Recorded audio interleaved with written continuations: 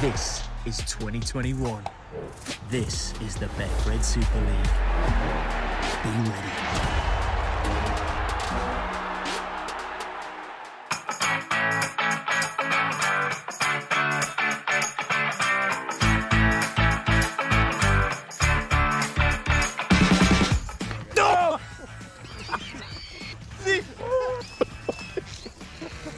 Got me here.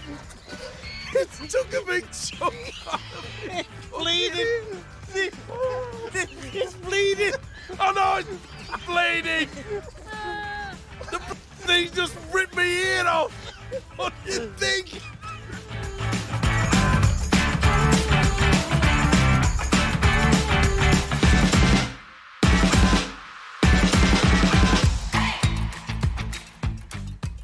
Hello again, and welcome to Eddie and Steve-O, the podcast, sponsored and supported by Super League's title sponsors, Betfred. It's a pleasure to have your company again. Steve-O's waiting, as always, in Australia. And Steve-O, we have a Challenge Cup final to look forward to this week. It's coming up next month, of course. It's between St Helens and Castleford at Wembley. Not quite the final so many people expected.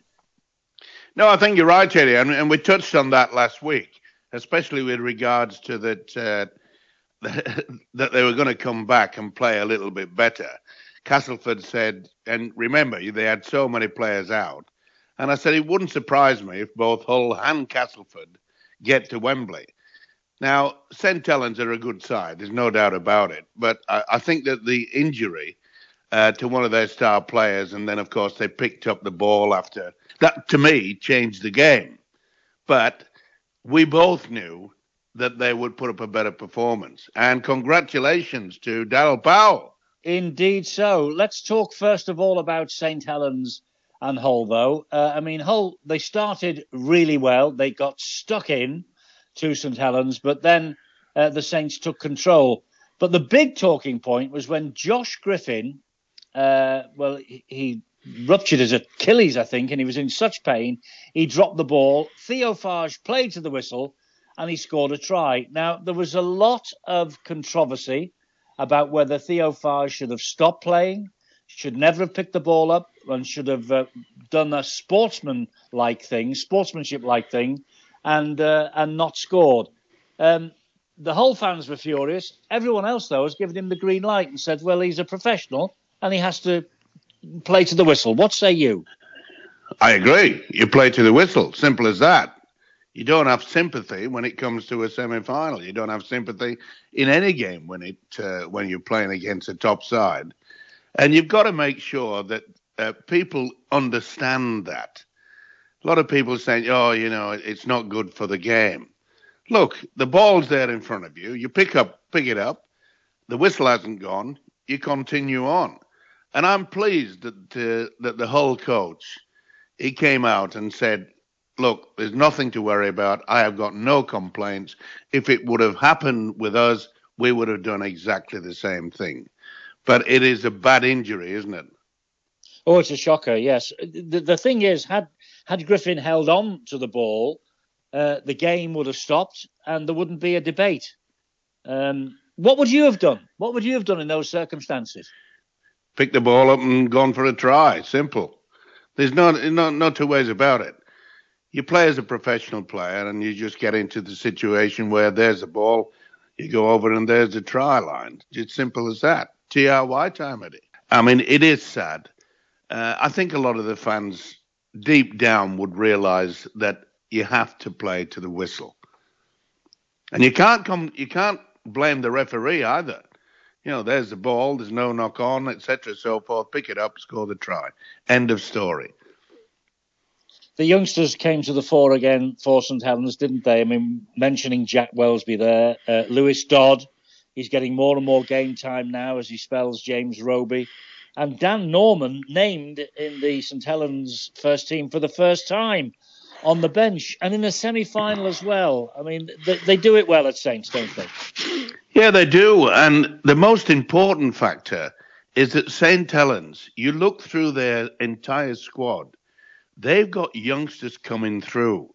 You look through a lot of the other top clubs, and I'm afraid they're a lot older. There's not a lot of youngsters coming through. They nurture them well. And they must start the final as favourites again. I'm not denying that Castleford can't lift their game, but it's going to be very difficult at a side that are really playing outstanding rugby league football. They're a pleasure to watch. It should be a great game. It should be. It should be. And just before we leave the first semi-final between Saints and Hull, I think mentioning dispatches for 21-year-old Cameron Scott, he was diagnosed with diabetes at the age of 14. He got a try, 10 minutes to go. He got the score back to 18 points to 21 in that moment. He played in a cup quarter-final as well, so he's got a little bit of experience already under his belt. But then Regan Grace, the interception try after a 40-20 from Hull, from Jake Connor. He intercepted the no-look pass from Connor, and that was it. Saints were on the way to Wembley. Yeah, it always comes down to a mistake, like you say. The guy got injured, and then, of course, you've got to take that chance. If they would have scored, who knows? They could have been going on to Wembley. But you've got to give full credit for Grace taking the advantage, taking the risk, because if he had not got the ball correctly, then I think there could have been a different result. But that's how it is. You take your gamble. If it comes off, then you enjoy the win. Well, they're on the verge now of an historic double. They haven't won the Cup since 2008, of course, the St Helens team. But the women's team, they lifted the trophy in the match that went out immediately before the semi-finals. And, this was a tremendous game. All right, the scoreline was a bit lopsided for the Saints women against York City Knights. But there's some girls there like Emily Rudge and Jodie Cunningham, Amy Hardacre. Emily Rudge was the player of the match. They're all going to make a name for themselves. And if they get this sort of publicity in the future, it is wide open for the women's game to make a big impact, isn't it? It certainly is. And I'm pleased for it as well. I do hope that next year that they play the final at Wembley. I think it's only right. They should have that same opportunity as the males have done for years and years. And I think it'll be a huge boost to the female game. If you just say to all the young players that are coming through, you have a chance to appear at Wembley? Wow, of course it is. Not only that, it will attract a lot more younger people into our game. Let's look at the second semi-final now. Warrington against Castleford. I mean, Warrington were never in it, Steve-O. It was a masterclass from the Castleford coach, Darryl Powell. What a response to the 60-point hammering the previous week by Leeds. Yeah, well, we said, didn't we, that they will bounce back. And I'm sure that Darryl Powell, he won't admit it, but against Leeds, I think he would have more or less said, look, put the cue on the rack. We don't want to really get involved here. And it's worked out for him, hasn't it? I mean, what a way to finish your career at Castleford, to lift that trophy. It won't be easy against St Helens, obviously. But I think he's done a fine job. He's a wonderful, wonderful coach. And I, amongst a lot of other people, have often said, why have the English camp ignored him? I'm not saying there's anything wrong against Sean Wayne, but to me, he has developed into one of the best coaches we've seen for many years. And surely he's going to get one day an opportunity to become our national coach. He fully deserves it. He does, but as you say, take nothing away from Sean Wayne. He will motivate the England team in the World Cup. I've got no doubt about that. Maybe Darryl Powell just, he's decided at this point in time that club coaching is better suited to him. Well, yes, but at the back of his mind, and every coach should have this in their logbook. Look, how about coaching your country? Playing for your country, coaching your country, it's the greatest accolade that any player or coach can get. And I'm sure that he was thinking even further from the fact he wants success at Warrington next year, but I think he's working on the principle that if I'm that good, why can't I coach my country? And I think he will. I mean, he has developed over and over the years. I mean, there were times where people said that he doesn't have the players, but he generates a lot of, he lifts them.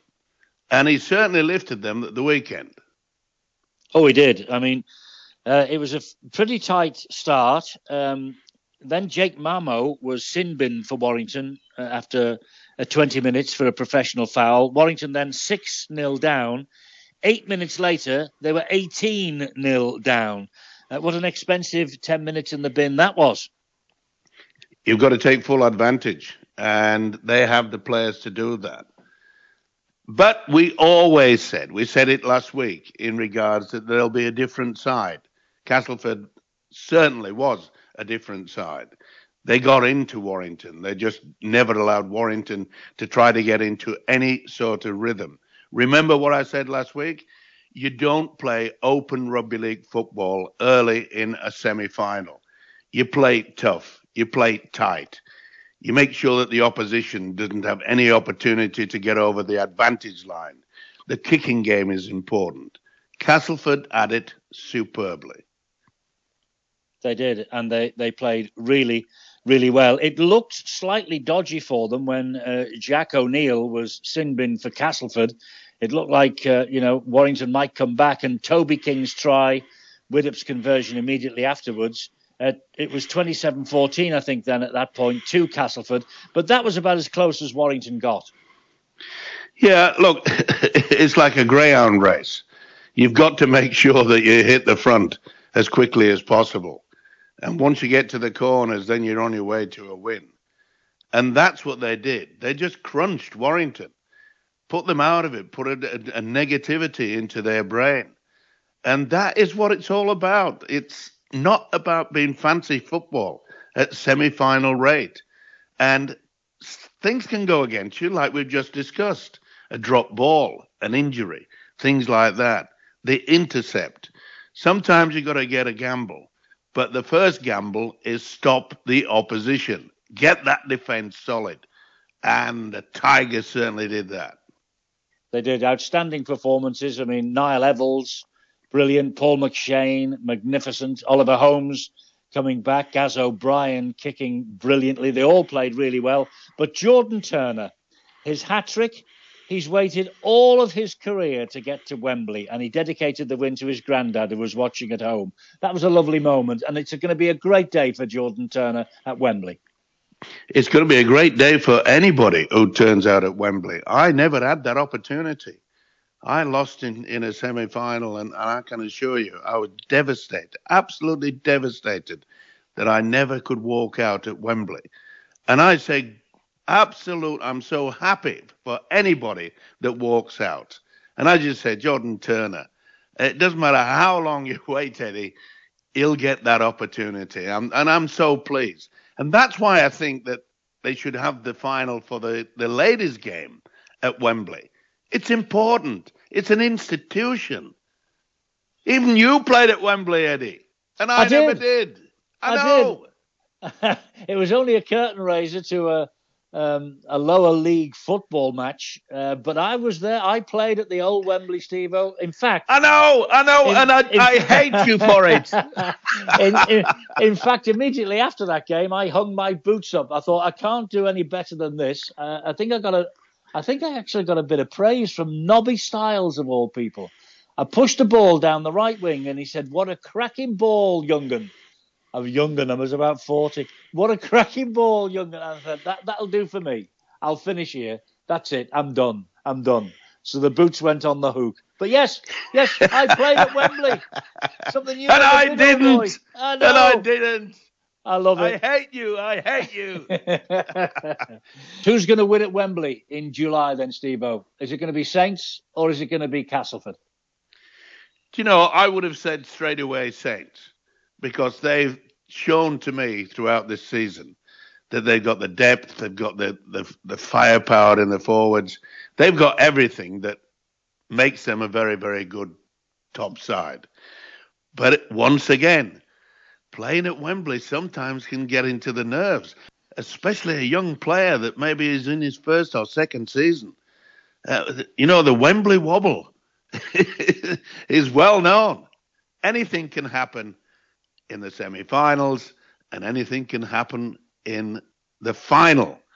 And Castleford, the coach will be he'll get them to the peak of their power. It's going to be a fascinating game. I reckon this could well be one of the all-time great of the Wembley finals. Well, let's hope so. Let's keep our fingers crossed. In the Betfred Super League, there was only one game over the weekend, and that was Wakefield against Leigh on Sunday. Wakefield, they made it 3 wins on the trot. Chris Chester appears to have turned the corner, which is great news for him personally.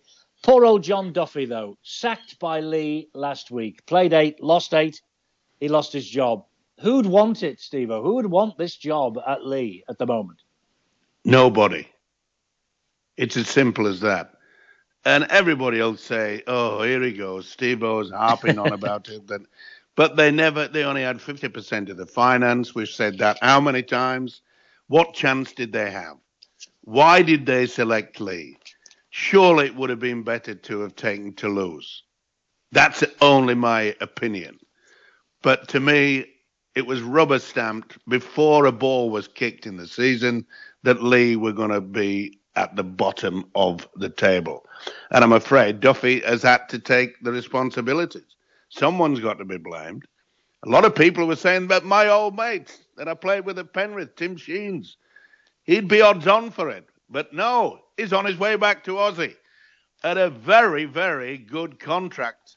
He is now going to be the Rugby League Performance Director of the West Tigers.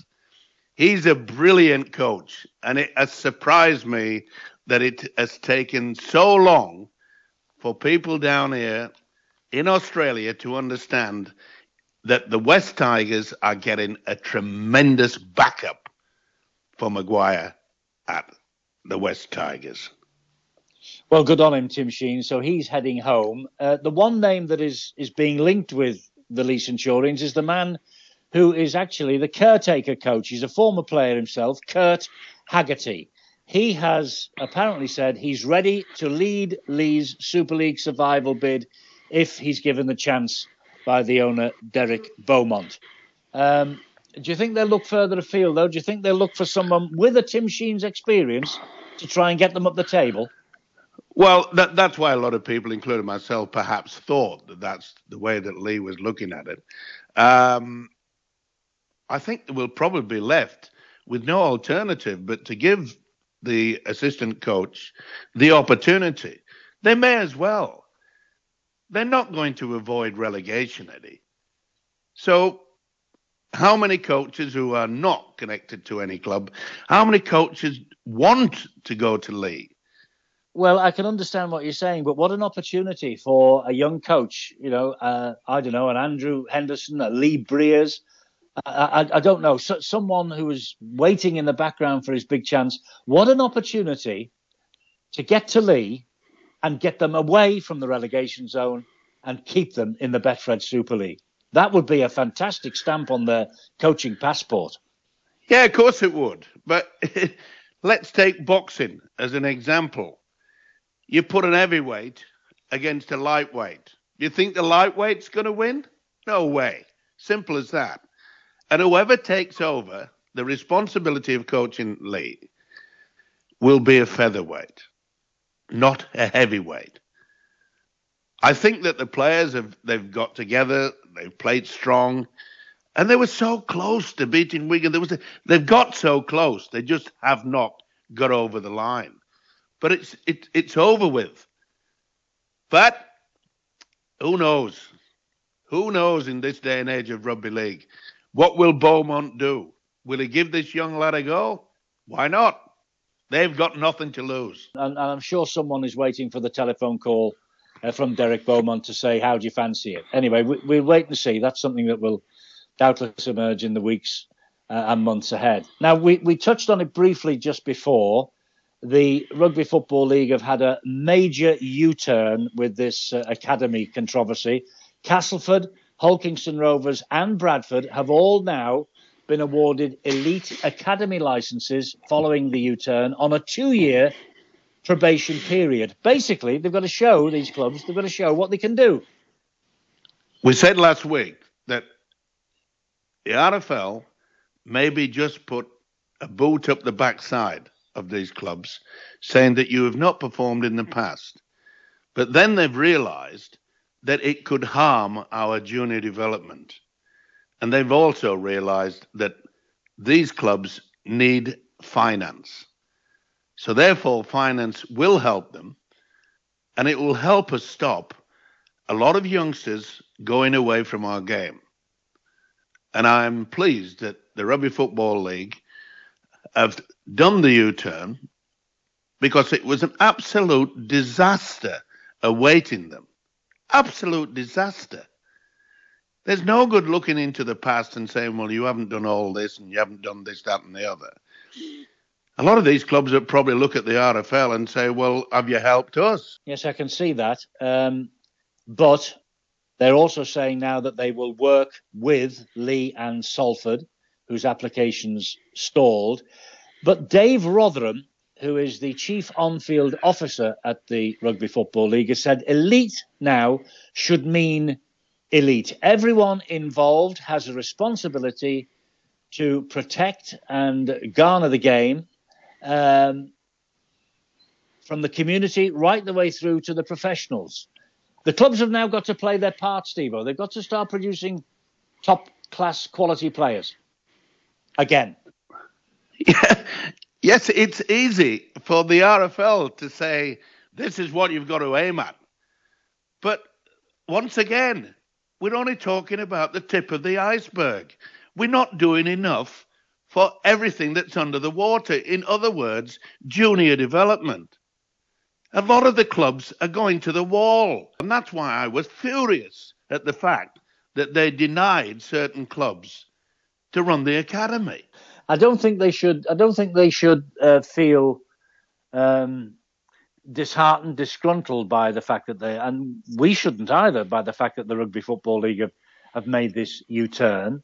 It's not an embarrassing U-turn. They've just had another look at it. They said, right, okay, you've now got 2 years. You've got another 2 years. You've had 3, they say, as we built up to this. Now you've got another 2 years to prove what you can do. Go out and produce some players. What would you do, Steve-O? How would you get the community game on side? How would you get the academy game on side? Where would you get the players from? First of all, the youngsters go to school. So therefore, we have to play rugby league at more schools. Spread the wings. Get coaches that are qualified to coach at the schools. And then into the amateur ranks. Get quality coaches. Run the coaching system. They used to have the system years and years ago when you went to Lilleshall, where you went there and you spent a week. And then in that week, you could sense whether you're going to be a good coach or you wouldn't not be a good coach.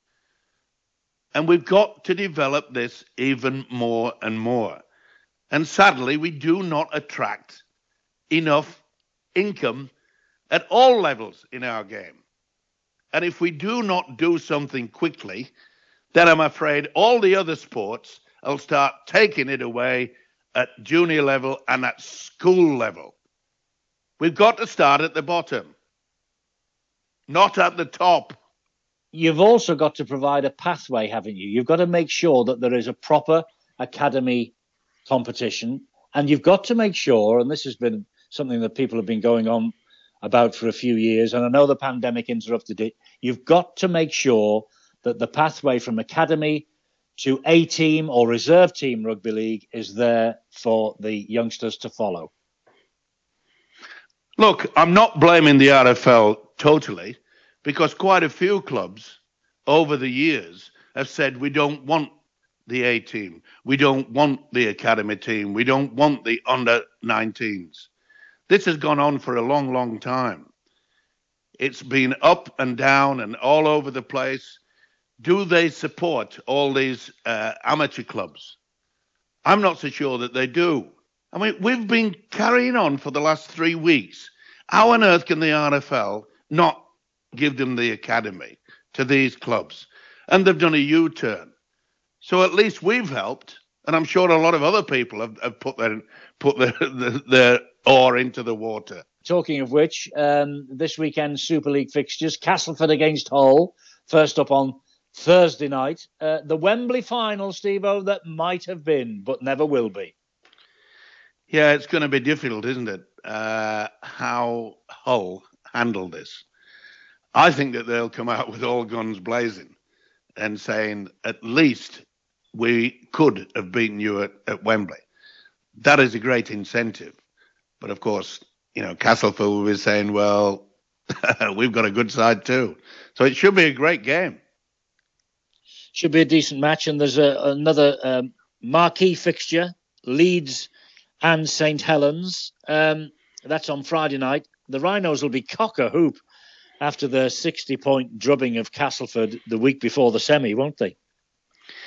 Well, they should be, but look, Agar is a coach that understands the fact that beating Hull by such a point, so many points, he'll just brush that to one side. He knows he's in for a very, very tough game. He knows that.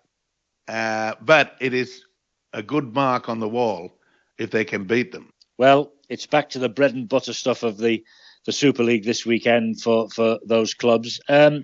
Let's end, as we always do, on catching up with all the Aussie news. I know this is a really popular segment of the show each and every week. Israel Folau, this fellow won't go away, will he?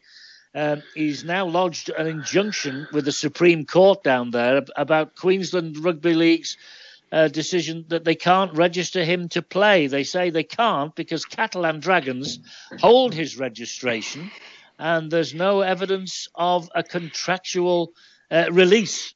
So Israel Folau is stuck in limbo. Well, yes, and the lawyers have lodged that injunction and against the QRL. And part of it is that they believe that Folau is being discriminated against due to his religious views. Now, as far as I'm concerned, a contract is a contract, signed on a piece of paper, witnessed by certain people. And as far as I know, Catalan have that piece of paper. How on earth can they think they can just walk away? They say, oh, but it's an international contract. A contract is a contract, isn't it? Well, I would have thought so, yes. I just wonder if Israel is looking a little bit green-eyed at the Catalan Dragons at the moment. They're playing really well. And this last week or so, apparently, they've been training on the beach. Thomas Bosk has taken them down to the beach to train. Well, they do that in summer here, Eddie, in Australia. Quite often they'll go and train on the beach. Nothing better than strengthening the legs, running through the water and the sand. It's years ago I used to do that.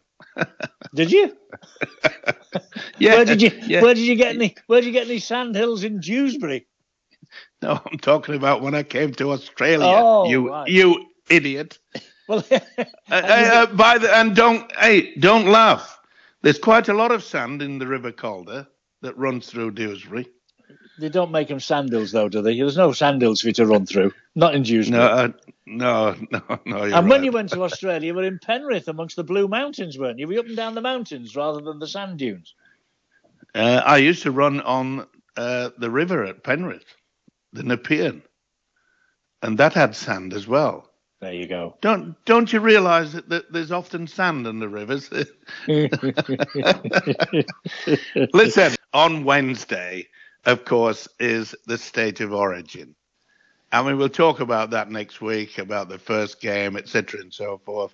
And, both states know how to just rub each other up. Queensland, once again, saying, oh, we've got so many injuries. Not all our players are going to be fit and all this sort of thing. Well, they've kidded the New South Wales people for a long, long time. And they certainly did it last year. by the fact that a lot of New South Walesmen just said it's the worst Queensland side that they've ever seen. And guess what? They won the trophy. Simple as that, to the Queenslanders. And they know how to stir it up. And in fact, 2 days ago, in one of the national papers, the media had a full-page article revealing that the Queensland squad have over 50% of their side full of outsiders from the South Sea Islands, Samoa, Tonga, Fiji. And the Blues keep saying, are these real Queenslanders? Oh, they know how to stir things up. And it will be a tremendous game. It always is. Yes, the State of Origin always is. Yeah, but a lot of people are now saying, oh, it won't be the same because they won't allow the biff. But they keep forgetting one thing. It's harder to hit someone with your shoulder into the ribs than maybe copping one across the chin. I'm not saying that is not a reason for perhaps concussion, but to tackle someone fairly, you can still tackle them hard, and it will be a giant of a contest. Come on, the Blues. Just going back to that Queensland selection business, I thought it was just simply wherever they played their first game of rugby league. That's the way that they qualify. Either in New South Wales they began or in Queensland. It doesn't matter where they're from. Isn't that right? It is. It's correct. You Blues have got nothing to worry about then. You've got nothing to shout about. Well, they have. All I'm saying is to on a national paper to have one. In fact, it wasn't just one page. It was a 2-page pullout showing all the Samoans, the Tongans, the Fijians, you name them. That Papua New Guinea, it doesn't matter. This is what we call the media down under. And also, of course, TV ratings and hopefully a big crowd inside to watch. That's the most important thing. Yeah, it is. And they're hoping now that they've got the schedule back to its normal midway through the season. Remember, with the pandemic, they had to have it at the end of the season. And the TV ratings last year were not as good as what they expected. So the TV companies, and it's up for auction, if you want to call it that way, to the TV rights. That comes up next year. So they'll be wanting good viewing figures. And I think they'll get it because, as I say, it is one hell of a game. It is. State of Origin. It is. And we will pick the bones out of the first State of Origin on this podcast next week. Any other gossip from the great Down Under? Yeah, well, we've already spoken about the fact that Ivan Cleary, the coach at Penrith, he used to coach the Tigers. And, of course, with 7 players missing from his squad, it wasn't surprised that the West Tigers beat Penrith. That's their first loss of the season, 26-6. But the fans at the ground gave the coach, Ivan Cleary, the verbals were, shall we say, outlandish. And the reason why they did that, Eddie, is that when Cleary jumped the ship to go from the Tigers to Penrith, last year, when Penrith beat the Tigers on their own ground in 2020, he stood up and blew a kiss in front of all the fans. And I can assure you, the verbals did not include a kiss from the fans to Ivan Cleary. It was amazing. But the other thing is, Eddie, is Roger Tavasicek, right? He is set to depart the Warriors. He's also already signed for the Auckland Blues Union side in the hope that he can be selected for the All Blacks Rugby Union side to play in the 2023 Union World Cup.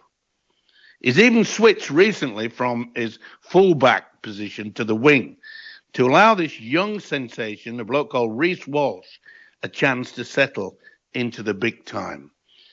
Remember that name, Reece Walsh. He's a cracker.